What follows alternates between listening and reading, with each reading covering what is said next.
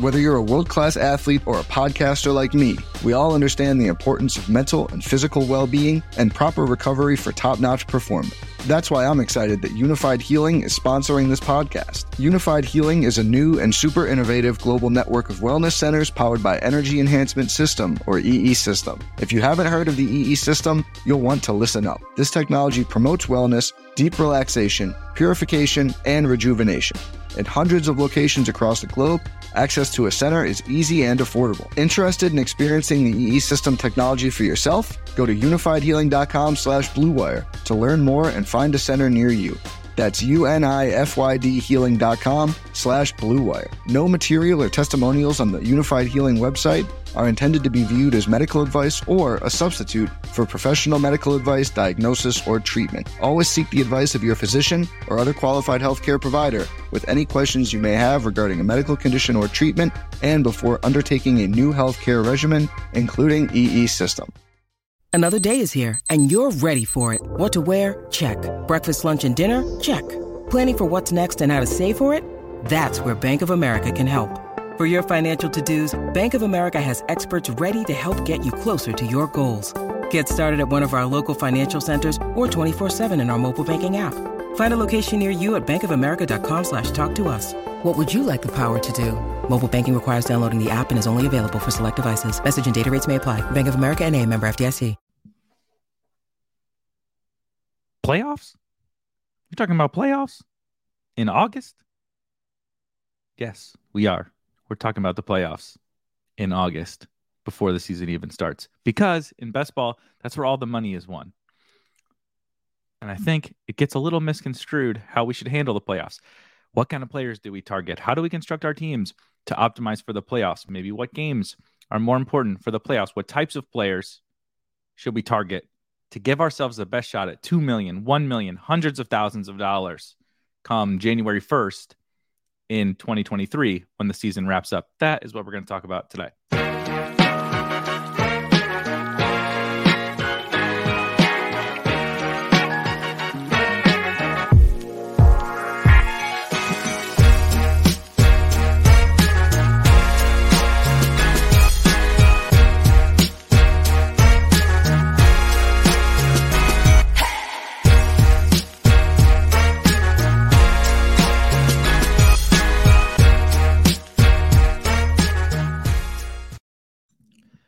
I don't know why, but the the Jim Mora playoff clip, maybe it's my age, my generation. That playoff clip will forever be one of the few sports quotes that I will absolutely never ever forget. The picture of him, everything is just perfect. And it's perfect for what we're talking about today, too. With the best ball playoffs, I think the playoffs are something. Now it's going to trigger me every time I say the word playoffs. Playoffs? The playoffs are something that gets a little, like it's maybe misconstrued as to, what it even really means for these best ball tournaments. And it's a little bit difficult to kind of convey specifically what role the playoffs play in how we draft teams and, how we construct our entire portfolio, maybe how we rank players. And we'll get into kind of all of that today. The first thing is making sure that people really, truly understand. Like when I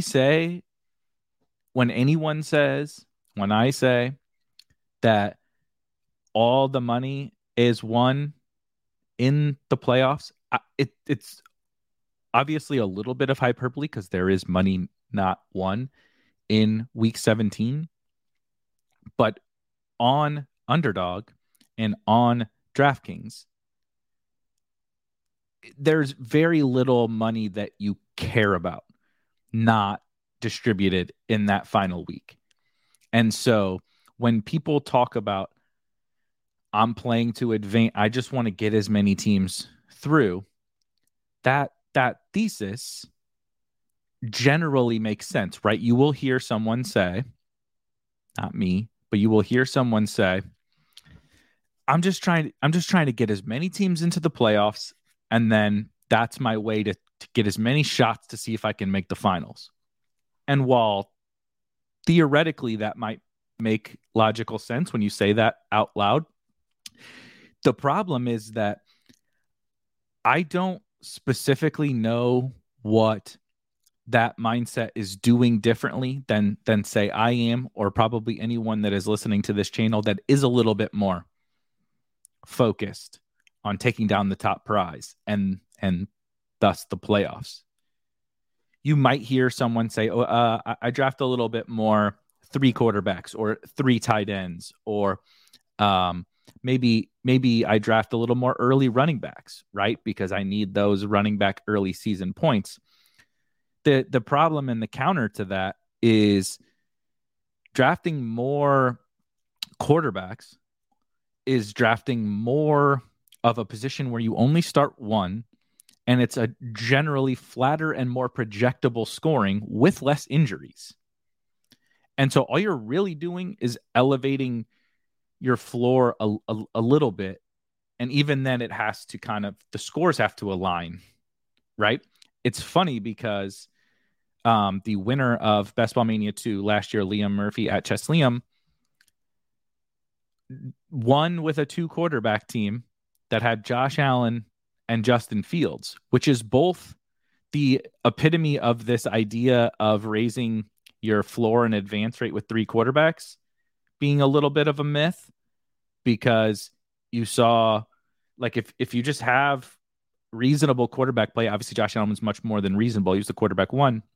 If you have good quarterback play, the other guy doesn't matter. So now drafting 3, you say, well, I'm guaranteeing myself a little bit better shot at good quarterback play. But it's also more projectable. We generally know what we're going to get out of Tom Brady and what we were going to get out of Matthew Stafford last year, generally speaking. Kyler Murray, Lamar Jackson, Patrick Mahomes. We generally know what we're going to get out of those guys. And so attaching Kenny Pickett, attaching Ryan Tannehill, etc., onto that team, I'm not sure that it's helping your advance rate too much. And I also don't think it's necessarily helping in the playoffs. And that's because you can also help your advance rate with those extra skill players. Running back, probably running back especially, but running back, wide receiver, both, right? So instead of taking that 3rd quarterback in the 15th round or 16th round, you take another flyer that gives you another shot at a good skill player. And a good skill player can fit your spot, can fit your starting lineup, in multiple more spots than with the flex. And then obviously with 3 wide receivers, 2 running backs in your starting lineup, can fit your starting lineup at multiple more positions.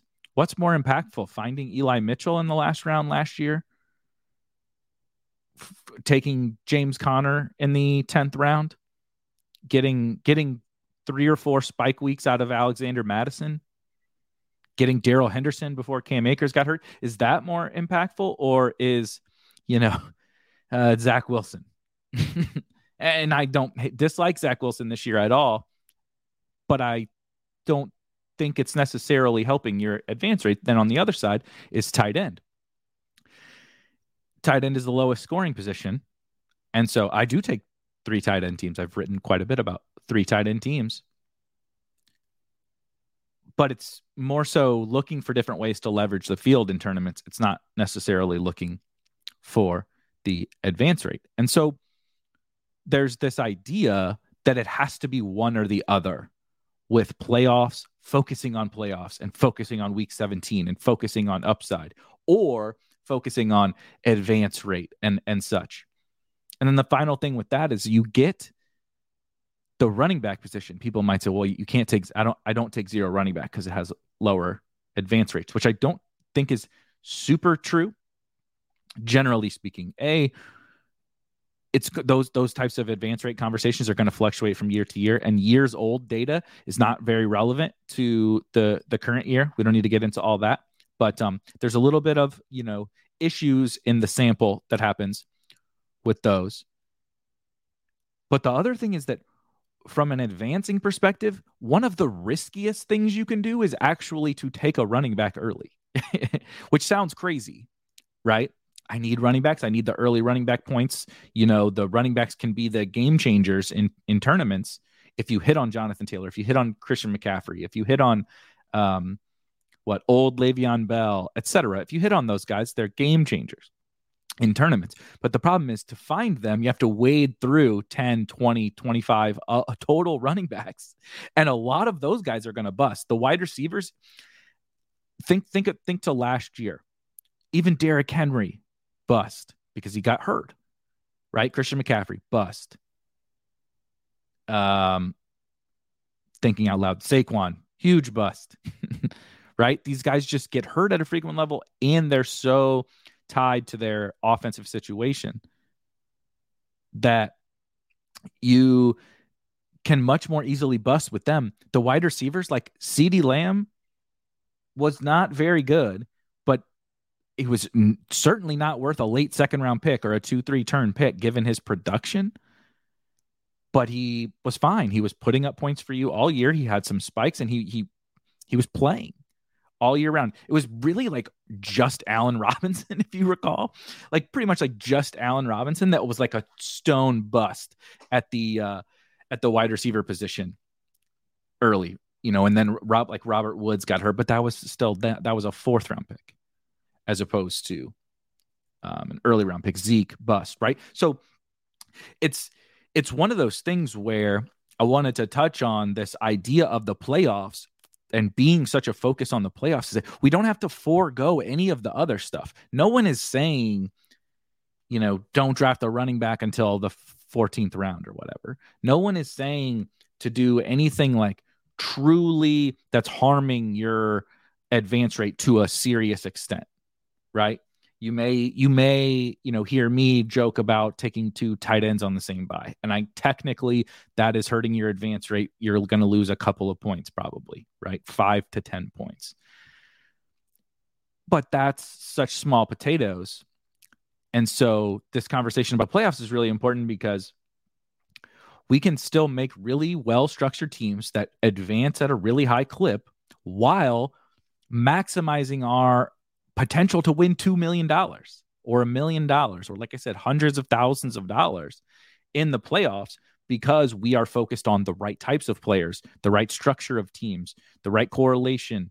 We'll get into contingent value and all those different things that should be the focus that can still be really high advancing teams. And I know that people have there's always a lot of questions about the advancing and conversations about advancing versus playoffs and all of that. And I think my answer to that is why I wanted to talk about this. It's like both. I am obviously focused on the playoffs, and I think everyone that's trying to win these tournaments should be focused on the playoffs, but that doesn't mean I'm not building teams that are set up to also advance. So now that we've had the advance rate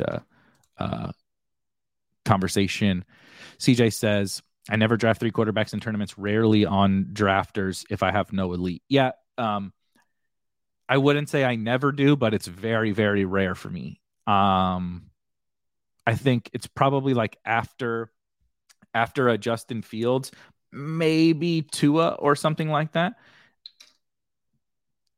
There's not a lot of guys that end as my quarterback one where I take 3, but it does happen. It does. Sometimes the draft just, it doesn't work out for you. You know what I mean? That does happen. Derek says, does the analysis change if you take all 3 QBs late? So the analysis will always kind of change depending upon when you take players. But the counter is that taking all 3 quarterbacks late is certainly not helping your advance rate. The advance rate stuff would say you need an elite quarterback. It's the projectable position. You don't want to 3 late quarterbacks is still probably going to lose you points. It's definitely going to lose you upside, but it's not definitely, almost definitely, probably going to lose you upside on a weekly basis at the position. And you're just probably going to lose points now, given what the market is at quarterback, right? Josh Allen, you can't really match Josh Allen's production with Mac Jones, Ryan Tannehill, and Zach Wilson. And like, I don't have a problem really in a vacuum with any of those 3 guys. I have my late round quarterbacks I like, and we all do, but it's just you can't match Lamar, Josh Allen, Mahomes, etc. with those late round guys. It just, it's nothing. It's not a knock on those guys. It's just kind of how they score points. This is funny. Tony said Zach Wilson was why he made the finals, and it can be. Zach Wilson was a shit. He had a shit season, right? But sometimes just by the way scoring happens, this is obviously you won $975,000 more than Pete and I did. I think 25,000 was the 8th place prize in Best Ball Mania 2. But we had Dak and Mac Jones as our 2 quarterbacks, not especially great for their entire season. And we had tons of guys. We drafted CeeDee and Keenan Allen at the 2-3 turn. Not great picks. Kyle Pitts, not awesome. We had Jamar Chase. But like, we drafted a bunch of dudes who were just like, Raheem Mostert, like not very good. But when it just all kind of comes together, obviously underselling Raheem Mostert, getting hurt in the first quarter of the first game, not very good. But like, sometimes things all fall together, right? I mean, shit, Tony had Najee and Chubb, right? on your team. And now Najee was like good, but Najee didn't like blow the position out of the water, and Chubb certainly didn't. But just when things all kind of work together in concert with each other on a team, that's just part of the game. We can't predict exactly how the scores are going to all fold together. And so that's like a little bit part of the difficulty of like the advance rate thing. Again, Pete and I's team, we lost Raheem Mostert in the first week. We got lucky with James Conner, and James Conner kind of helps carry us. We get a little Pollard here and there. We get Madison for a couple of weeks, and then Sony comes on, and then Penny comes on, and like, it just kind of all happened to fall together, right? Connor kind of carries us to close to the finish line, and then Sony and Devin Singletary and Penny and those guys take us across. And it's like, if you look at the end of season ranks or whatever, Rashad Penny probably didn't even have a very good advance rate because he didn't do shit until the playoffs, that type of thing. And so there's a little bit of that variance, but when you're focusing on those right kinds of players for the structure that you're building and just in general, that's how you win. No one would say that team that we built is like a foregoing advance rate. We took an elite tight end. Dak was a borderline elite quarterback. We had Devontae Adams, CeeDee Lamb, Keenan Allen, Jamar Chase. And then we had a combination of running backs, Raheem Mostert, early season value, and on the 49ers who we liked. James Conner on a good offense, kind of some standalone value, and obviously had the contingent value. That's why he goes in the 3rd round now this year. Tony Pollard, Alexander Madison, who did I say? Rashad Penny, Devin Singletary, Sony Michel. So it's like, we didn't forego any sort of advance rate. We took 6 running backs, but it also had the upside because the first thing, way before we even get into like kind of some of the specifics about the playoffs, is I wrote this a while back and I wanted to bring it up and talk about it again, is there are player types, archetypes of players, and elements to how you construct that team that naturally just have more upside to them, right? So an example of a player who, has risen a bunch, and I'm not saying that I'm right, wrong, whatever on this player, but I wasn't drafting Julio Jones. And there was a very strong chance, almost a lock, I guess you could say, that Julio would rise as soon as he signed somewhere. I knew that. I chose not to draft him, and I chose to draft basically like, A, I draft a lot of zero running back teams, so I wasn't taking wide receivers in the 16th and 17th round. And B, I was targeting the Wan'Dale Robinsons, Alec Pierce, George Pickens, those types of players. Because Julio at his age, and with some of these other factors, as you see here, the three main kind of factors of the types of players I want to target as I construct my teams, he doesn't really fit into any of those. The contingent value thing is like, he wasn't on a team at the time, and so it's a little bit difficult to pinpoint if there is or isn't contingent value. Generally speaking, the 33-year-old guy is the guy who offers contingent value to his teammates, as opposed to being the guy who, soaks up contingent value. However, he definitely didn't have the youth aspect going for him, right? We don't know if he had the contingent value. And then there also was really no correlation because he wasn't on a team. And just kind of all these different factors, he didn't fit into the type of player that I wanted to draft. Again, not saying that is right, wrong, indifferent, whatever. But that was kind of my approach. And this conversation that we're having here is like, why I think there are certain types of players, when I only get 150 bullets into Best Ball Mania 3, certain types of players that I'm targeting.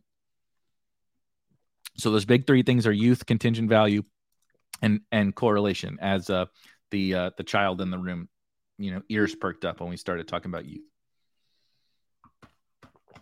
Shout out to Bullock. So the first thing is that youthful element, right? There's a reason why last year,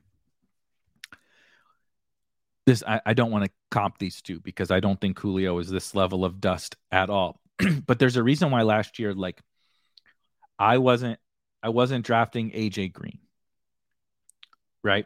AJ Green wasn't even really on the board for me, even in Cardinals stacks, because look, he had the opportunity for even the contingent value and potential correlation.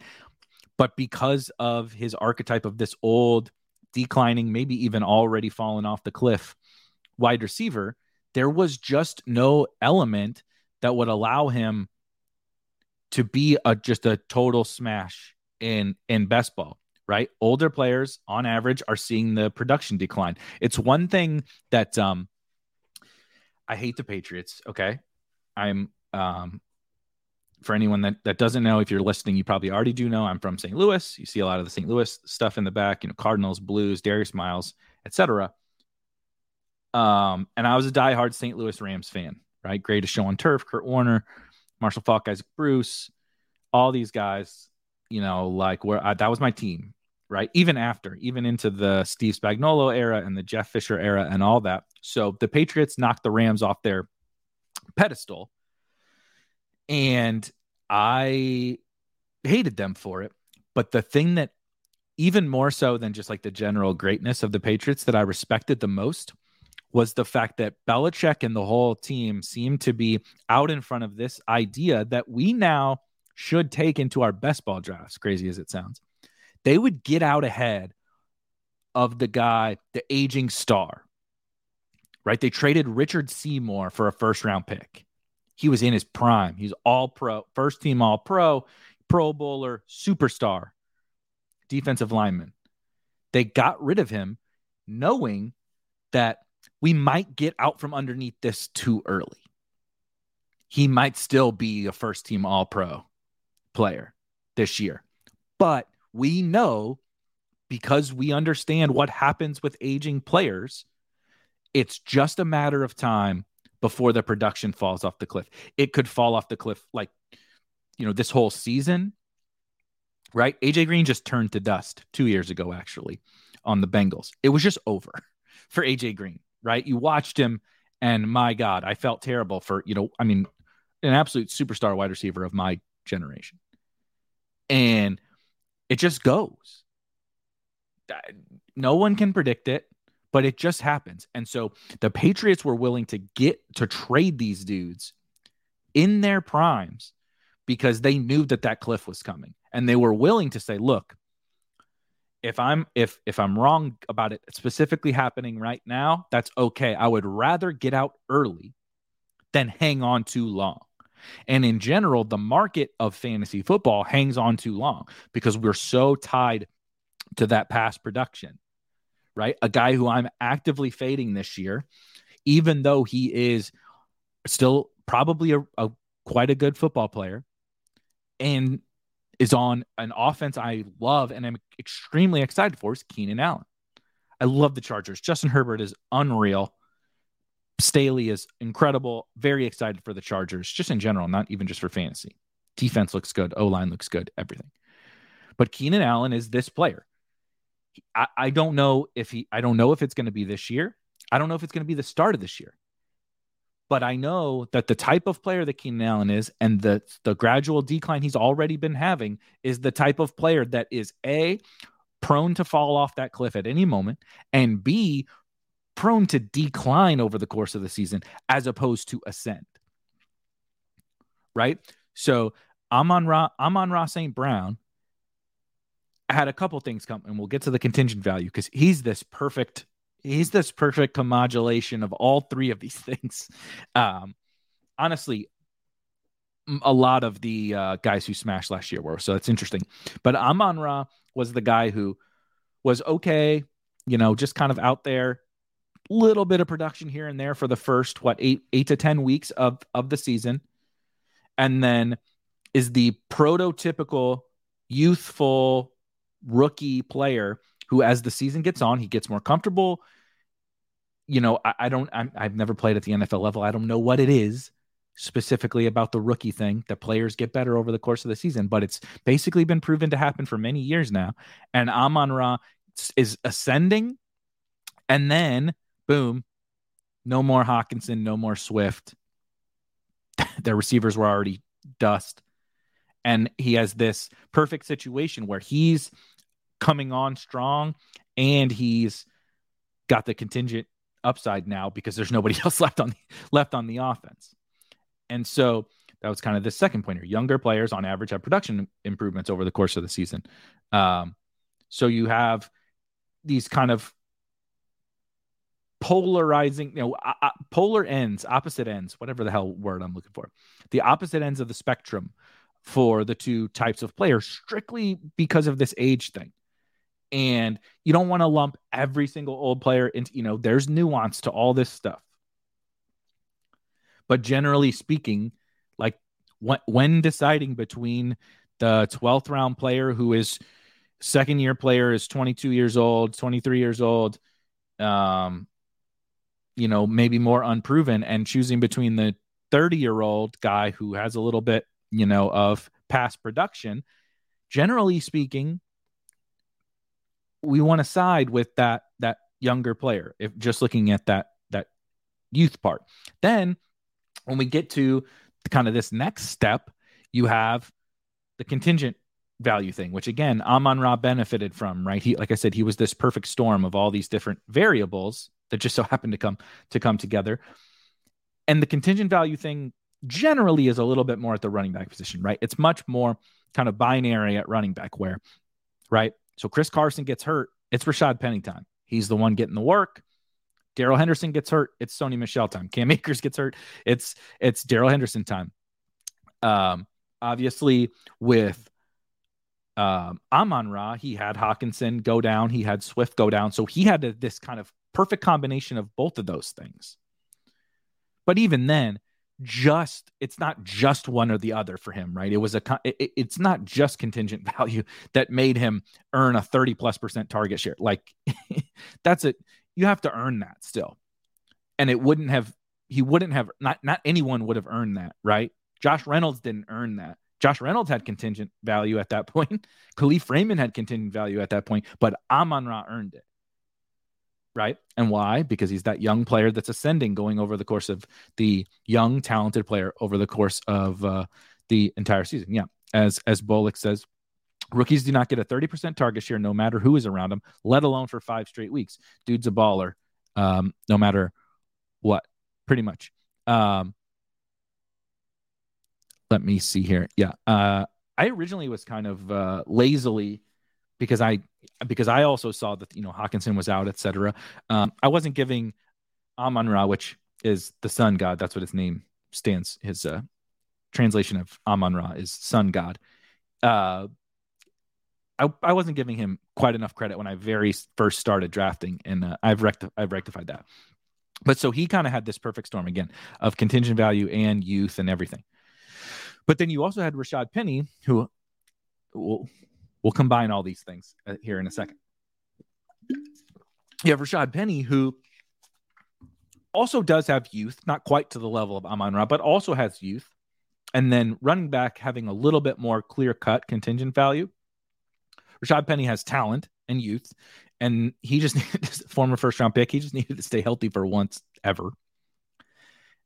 Chris Carson goes down. Rashad Penny gets the, full early down role on Seattle. They also happen to have a nice playoff schedule, and boom, look what happens with Rashad Penny. As you see here on the screen, this was the fantasy playoffs last year, which is really funny when you go to look at. These are the points per game. I think half point PPR points per game in the fantasy playoffs. First, Rashad Penny, youth and contingent value.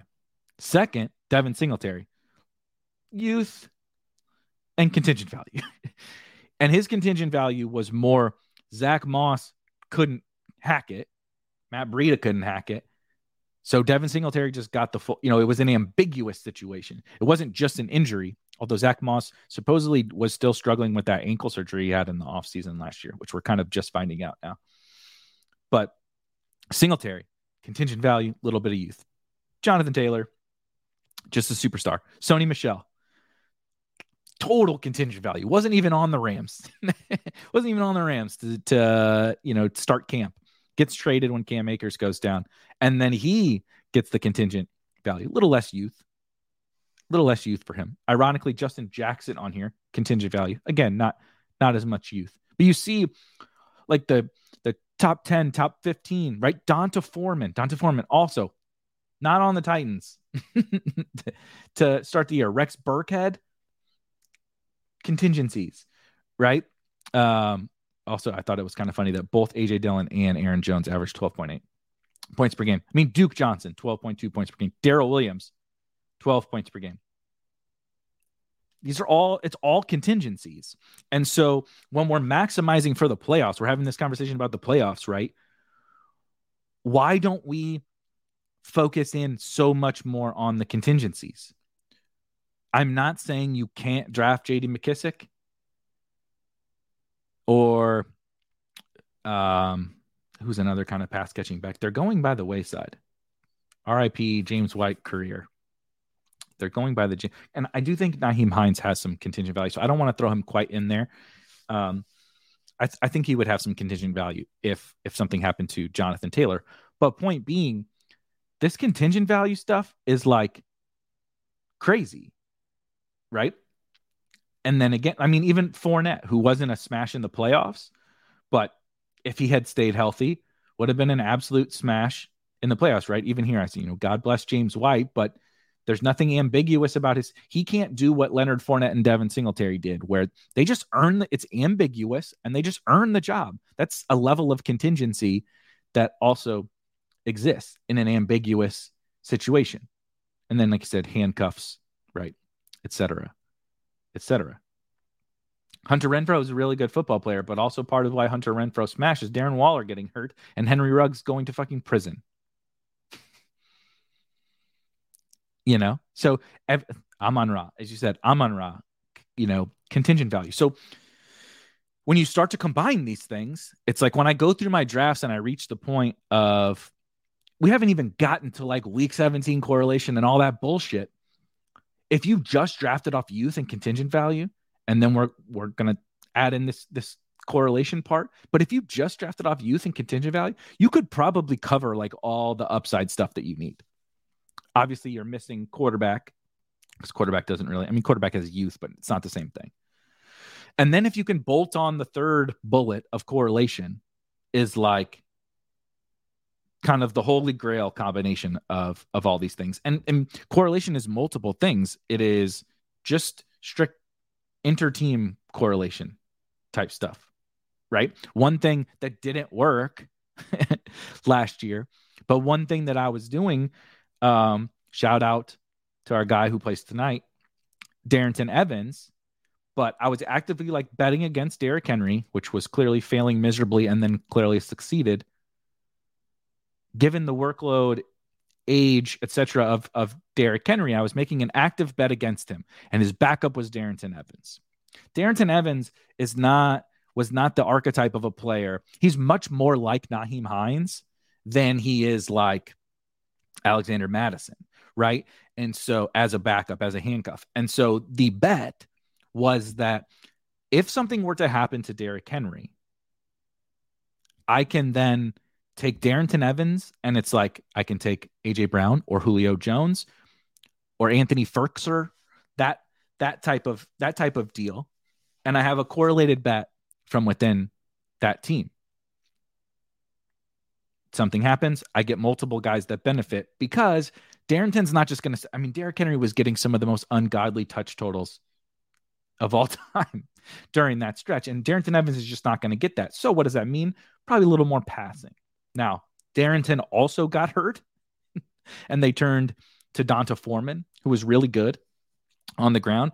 But point being, there's correlated ways we can make bets within Darrynton Evans, right? Young player, contingent value.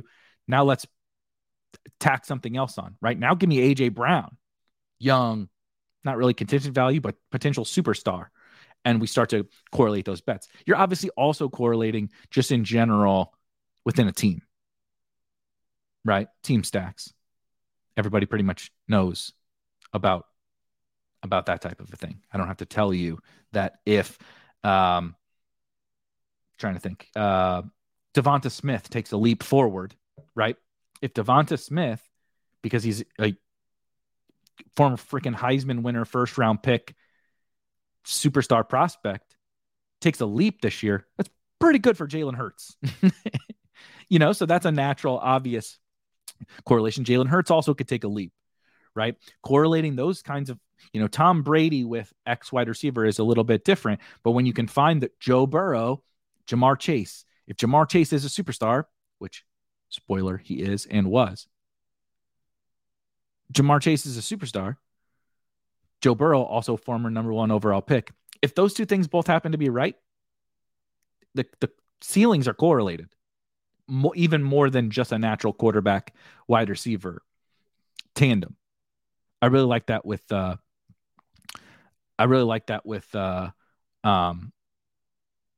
Bills this year. Josh Allen, it's not like he can even like really go to greater heights, but if Gabe takes a leap, if Isaiah McKenzie takes a leap, if Dawson Knox takes a leap, I mean, good Lord, man.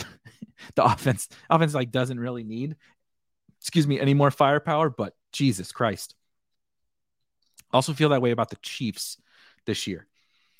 They've been relying upon Tyreek Hill for such a long time, and now you have Juju, Sky, MVS, not so much Hardman, but you have more weapons. Maybe none of them individually are Tyreek. I mean, none of them are individually Tyreek Hill. You have more weapons. If the culmination of those weapons combined with the best quarterback in the league, at least the best passing quarterback in the league, like the sky is the freaking, the ceiling, through the roof is the ceiling. So you kind of have that. Then obviously, lastly, you have, correlating in the playoffs, right? Week 17. I walked through, this article is on the website. I believe it is called, maximizing. It's under NFL. You can find maximizing playoff upside for tournaments. I won't bore you with all of the correlation thing, but I think there was, again, last year was a little bit of a perfect storm, but there's very, very, very, very, very clear examples of why and how this correlation stuff works, and specifically why and how it works when you combine these types of players. It's not like AJ Green. Correlating AJ Green with, let me think about this. AJ Green with Zeke last year, right? They played in week 17 last year. Zeke was fine. I'm not even like shitting on Zeke, but that doesn't check any of these boxes. Zeke definitely doesn't have contingent value. Like, not really young anymore, and at least his body isn't young anymore. And AJ Green doesn't check any of these boxes. So yes, they're correlated for week 17, but I still never want, I don't want that combination in my portfolio.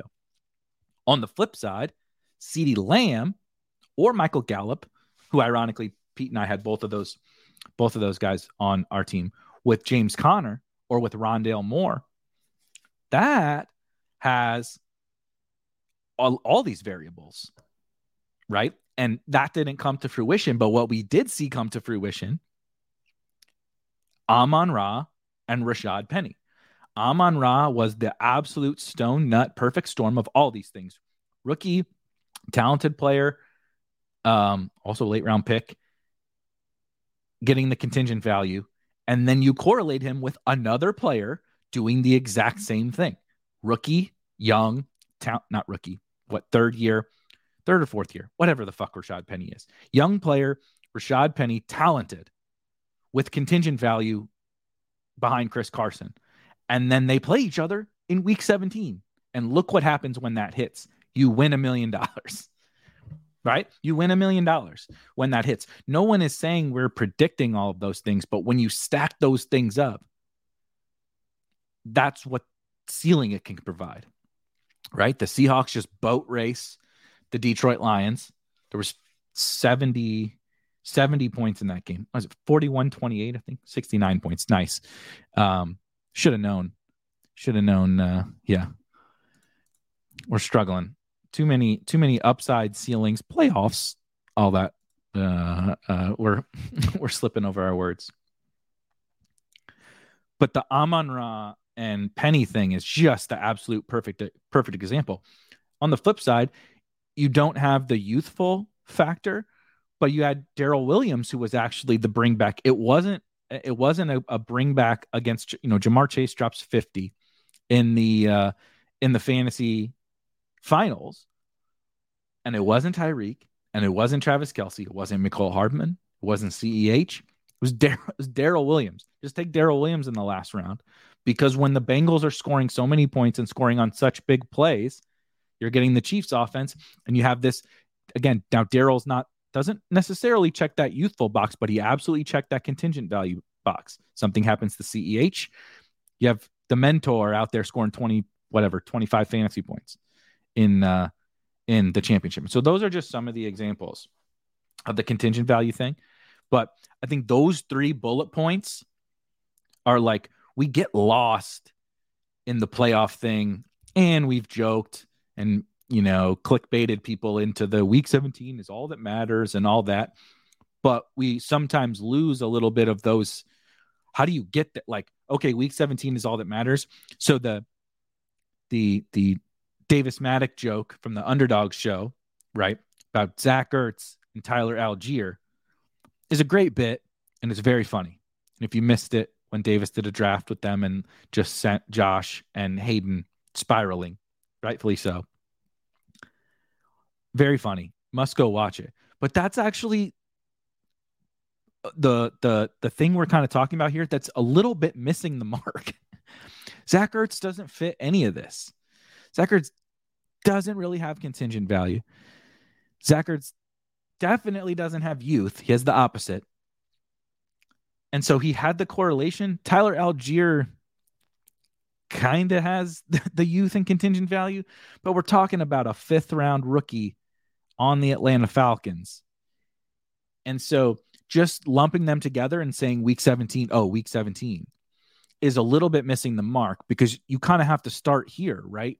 You start with the youth contingent value. The archetype of a player has to be there first, as opposed to just, they play each other in week 17. Again, going back to the AJ Green example, like, I don't give a shit if AJ Green is playing a little, a peewee football team. I'm not drafting him in week 17. I don't care. He doesn't fit the type of player I want to put in my portfolio.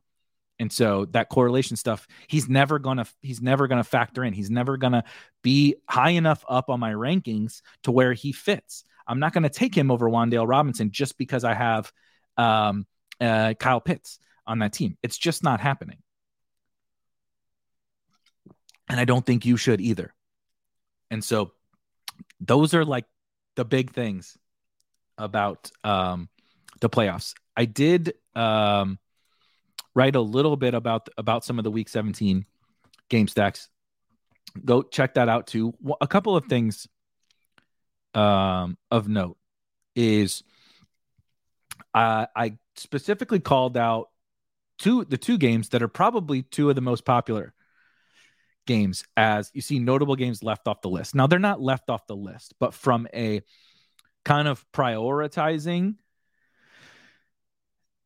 truly prioritizing kind of game stacking these games, you have the Bills Bengals and the Rams Chargers. I'm actually going to start with the Rams Chargers. And the problem with the Rams Chargers is really just cost.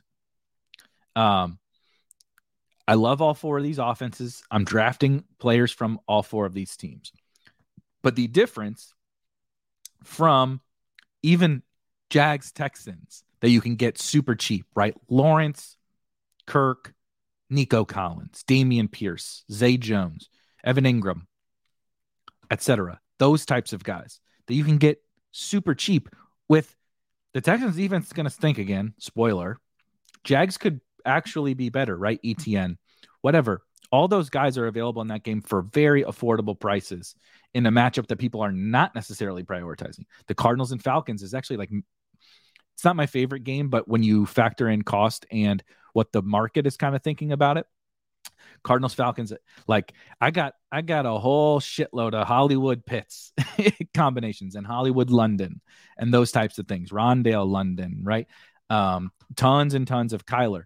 But I don't think the market is appropriately assessing these two teams either, both offensively and defensively. I think the addition of Drake London, I think Marcus Mariota is better than people are giving them credit for. I just think that the second year in the offense for Kyle Pitts, etc., is all the Falcons defense is going to stink. The Falcons defense is absolutely going to stink. And the low-key thing about this game, the Arizona defense, I think it's going to be worse. I think I'll give away some betting goods. I bet the Cardinals under 9 wins.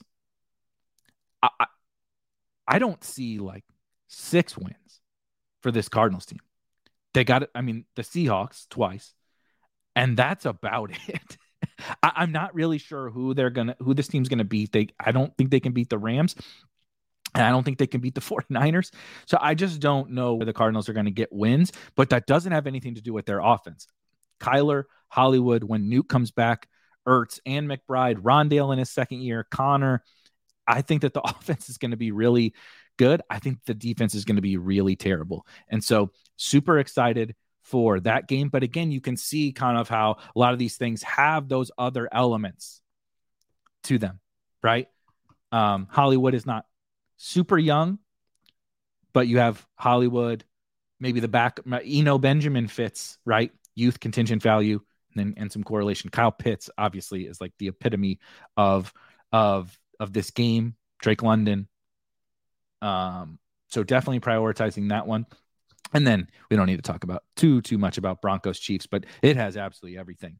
Both sides have youth, contingent value, obviously the correlation. And I've talked about this a lot. This would be a game that I would be targeting, period, point blank period, for every possible reason to target everyone everyone on these offenses, uncertainty, upside, youth. I mean, go down the list. Javonte, Judy, Sutton, Alberto, KJ Hamler, Greg Dulcich, and then Melvin Gordon doesn't have the youth, but he has the contingent value. And on the Chiefs, we talked about the Chiefs a little bit. And so you have like the Bills, Bengals, Rams, Chargers that are just a little bit more expensive. And I also think people are underselling the quality of these defenses a little bit. And then, Cincinnati, they're underselling a little bit of, the weather that they might experience there. Not a ton. Like I said, I mean, Gabe Davis is my highest owned player, so I'm certainly not fading these guys. I'm absolutely not fading Chase and Higgins, and I have a lot of McKenzie, etc. But I'm not going out of my way quite as much. Like, I think this game was like the headline game everybody was mentioning when it first came out, and the Bills had the number 1 DVOA defense last year, and the Bengals were not a bad defense. I think the Rams defense is going to be good again, and I think the Chargers defense looks like it's going to be pretty good this year. So I think offense rules the world. Offense is really what drives the scoring more than just defense, right? Good offense beats good defense. But I do think just from a playoff upside perspective that these games are just a smidge overhyped, right? I'm not avoiding them. Again, Gabe Davis is my highest owned player. I'm definitely drafting Cooper Kupp, Mike Williams, Jamar Chase, T. Higgins, etc. But when I'm like really trying to hone in, like say there's a tournament, I walked through my Millie Maker teams on DraftKings. When I'm really trying to hone in a little bit more on in one of maybe these crazy big field tournaments where I want to make sure I hit my combinations of players from games, I am prioritizing a little bit more of some of these other games just to make sure I'm hitting everything about them. And it's a combination again of some of the game environment type stuff, but also those 3 critical elements: youth, contingent value, and then correlation. And then I was just going to pull up, there's from the contingency thing. I just recently wrote this where I kind of talked about, again, week 17 is all that matters and contingencies are all that matters. What everything is all that matters. I don't know. But, I walked through in more detail kind of how the contingency stuff works. And I think youth is still, to me, that first pillar when we start to talk through playoff upside and just general upside over the course of the entire season. But the contingency stuff is like when you can get the youth with the contingency, I think is like those are the players that I want to take big stands on. Right. I'm not saying Kyle Pitts has big contingent value. I see Bullock talking about his Kyle Pitts love, like I also have. I'm not saying, but you lose Drake London or something like that, and Kyle Pitts, it's all they got. It's got Kyle Pitts in the passing game.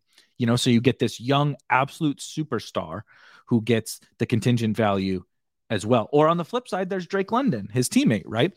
Youth. First wide receiver taken in the draft, young, already has opportunity. If there's some kind of contingent value upside from him, boom. And then, the running back stuff is the big one, right? That's kind of where, zero RB drafters, hero RB drafters make their hay. How do I find Rashad Penny and Devin Singletary and James Conner and Leonard Fournette, Sony Michel, those guys? Right. Well, it's a lot of the times it is your kind of handcuff or, ambiguous running back situation. Like you see here. And then there are some kind of other little minor things like Mark Andrews is my favorite one. Like from an offensive identity change, you can see teams, the Ravens are actually why I'm not targeting Andrews really this year at all. He's a superstar. He might be the best receiving tight end in the NFL already, him, Pitts, Kelsey, whatever. But the Ravens made a huge offensive identity shift last year out of necessity. They went from throwing the ball 400 times to Mark Andrews running 600 routes. They didn't even throw, the leap was so absurd and it didn't work. But they had to do it because Their running backs all got hurt. Their offensive line got hurt. And their defense, they were playing like XFL corners and safeties. Because, I mean, they just suffered so many injuries. Go look back when you have a minute and look at what happened to their pass defense, like the final 6 to 8 games or whatever. But that's when Andrews smashed. And, if they are going to throw 650 times, Andrews is probably going to smash. But I don't want to pay a mid-second round price personally to hope that this team who has shown us that they want to go back to the run will stick to this crazy high pass rate, which just doesn't pass the smell test. But it's an example of those kind of things that can happen, right? I bet on it hopefully happening with Derrick Henry. It didn't work out, but the Andrews thing is a perfect example of something that can break that way, where an offense shifts their identity, and that's a contingency that can play out, right? It's a weird one. It's not like an injury. It's not like you earned something. It's just like your situation like just went to shit, or just the coach, something changed about your situation. And so then the last thing I was going to do is pull up my like playoff kind of exposure.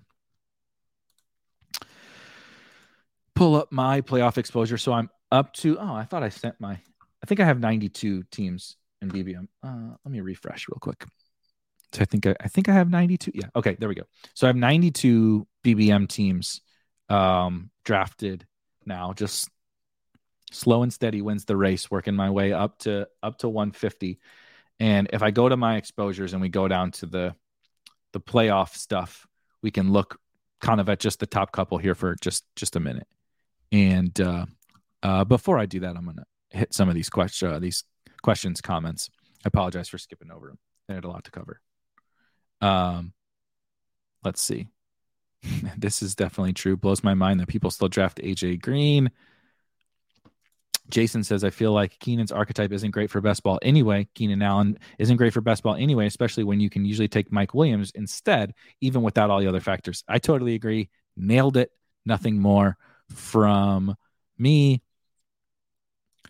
I definitely have. Nez says there's just so many studs around Amon-Ra. It's hard to get him. I definitely don't have a problem with that. I actually don't know how much on Best Ball Mania. I really don't think I have much. It's so 9% Amon-Ra. So like at the field basically is what I have of Amon-Ra. So I feel similarly. Johnny says something happens to AJ Brown and Devonta Smith is a smash. Yep, 100.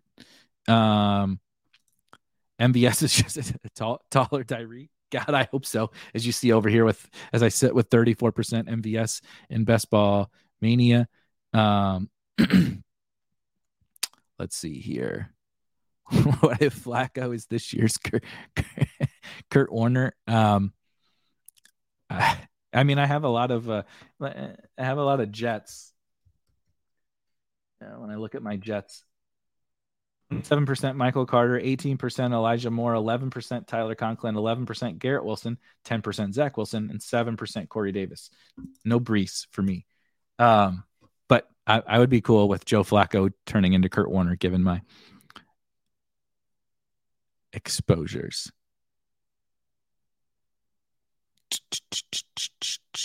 Let's see. Another Arizona-Atlanta person. CJ's starting to force Amon-Ra. And then Omar says 50% Godwin is preventing me from getting any Sun God. I think that might work itself out for you. I think, Godwin, you might get a little bit of steam one way or the other. I think they might end up Godwin's back, just getting more and more work in practice. I think Godwin's going to get pushed up a little bit. So we can see, I haven't specifically planned this out and looked through this, but we can see some of the pairings that you'll notice. I want to do Arizona and Atlanta first, right?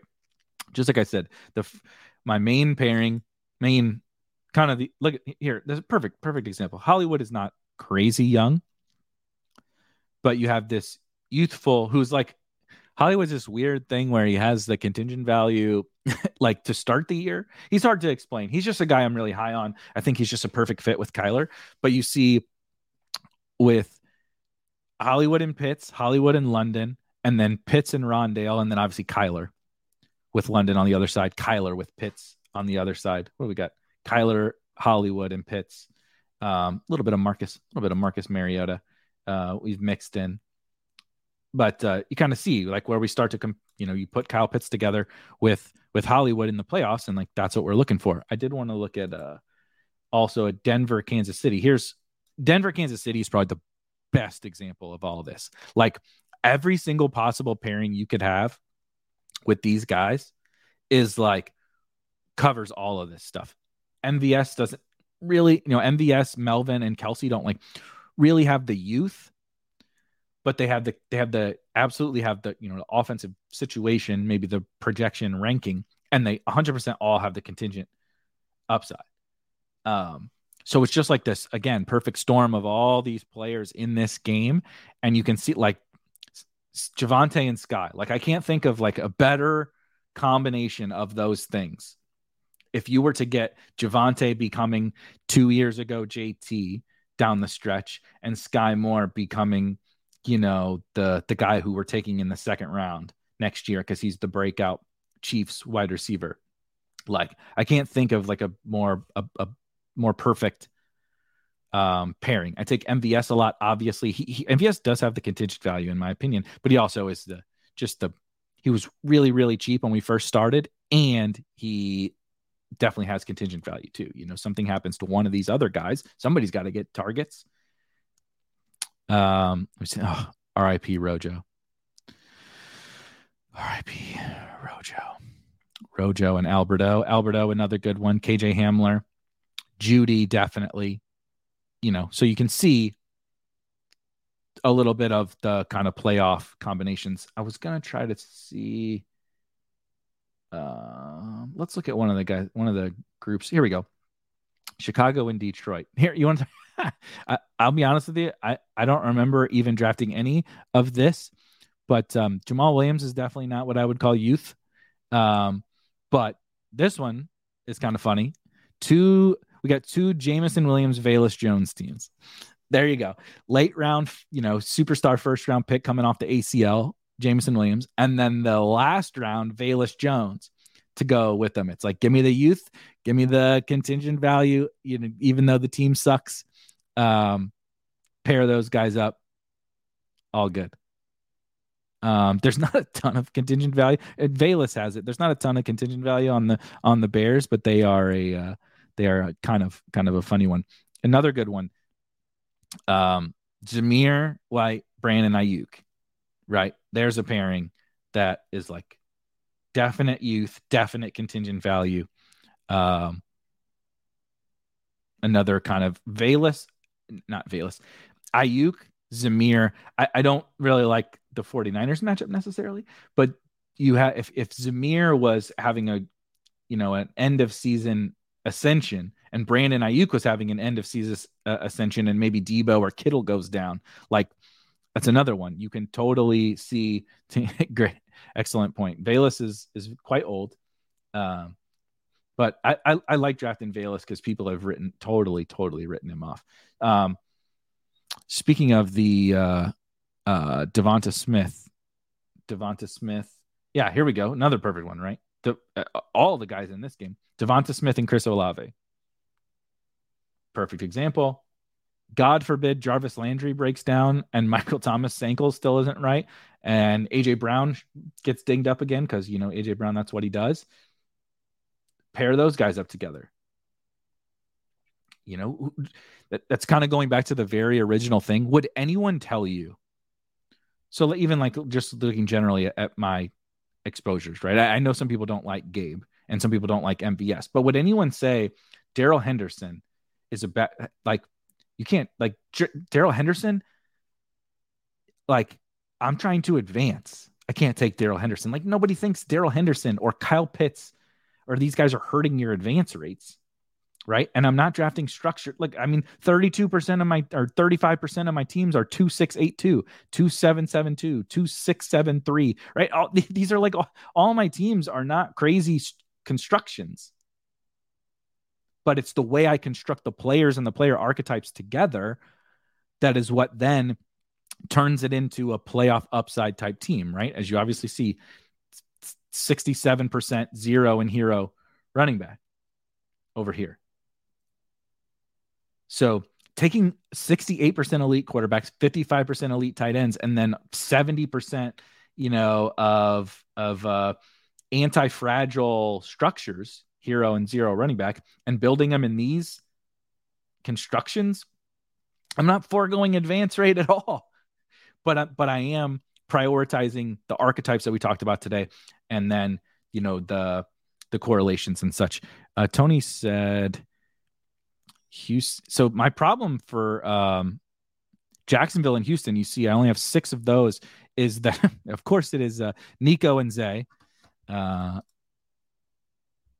Team we drafted had Nico and Zay. I'm excited about that. I am also excited about that. Nico got steamed up so damn high that I haven't gotten very much of him anymore. But you kind of see Zay doesn't have super youth on his side either. I guess neither does Christian Kirk, but that's a game I like. Definitely contingent value and just general value on those guys. It's just been difficult for me to get to as much of that game as I really wanted to, but I'm kind of glad you pointed it out because I want to get to some more. I'm not a Brandon Cooks guy, but I do want to get to some more of that game. Anyway, those were some examples kind of how I've put into practice some of those pairings from within the constructs of this year's playoffs, and hopefully the discussion around kind of a lot of those archetypes and how we can maybe find those archetypes and fit them together and use that to maximize the playoffs and strategize around that in our drafts. Hopefully that was helpful. It was honestly helpful for me. I kind of joke about that all the time, but I'm not really joking that when we get on and have these strategy talks, it's like helping me work my way through these different concepts and all that. And I feel, better about everything when I am done talking about it. So really it's just selfish. You guys just get to hear me figure out my strategy as we go. Tomorrow, special presentation of the Friday Draft Club. Rob Coakley at King Coakley, my coworker, is bringing on the one and only, the guy everybody loves, Peter Overzet, Ship Chasing, My Fantasy Life, all the Club Top Shot, Splash Play, right? Everything that Pete does, you guys know him. They will be coming on tomorrow at 6 p.m. Eastern to draft a big dog team on Underdog. So Rob and Pete be live here tomorrow at 6 p.m. Eastern to draft a big dog team. So make sure you come check that out. If you have not subscribed to the Spike Week premium tools like Draft IQ, I was pulling up there, like the overlays that you can use when you're draft, I really do highly recommend it. There's a link down in the description. So for me and for these dogs and for Rob and Pete tomorrow, they will see you guys later. I will see you guys very soon. Have a good weekend if I don't talk to you later. Peace.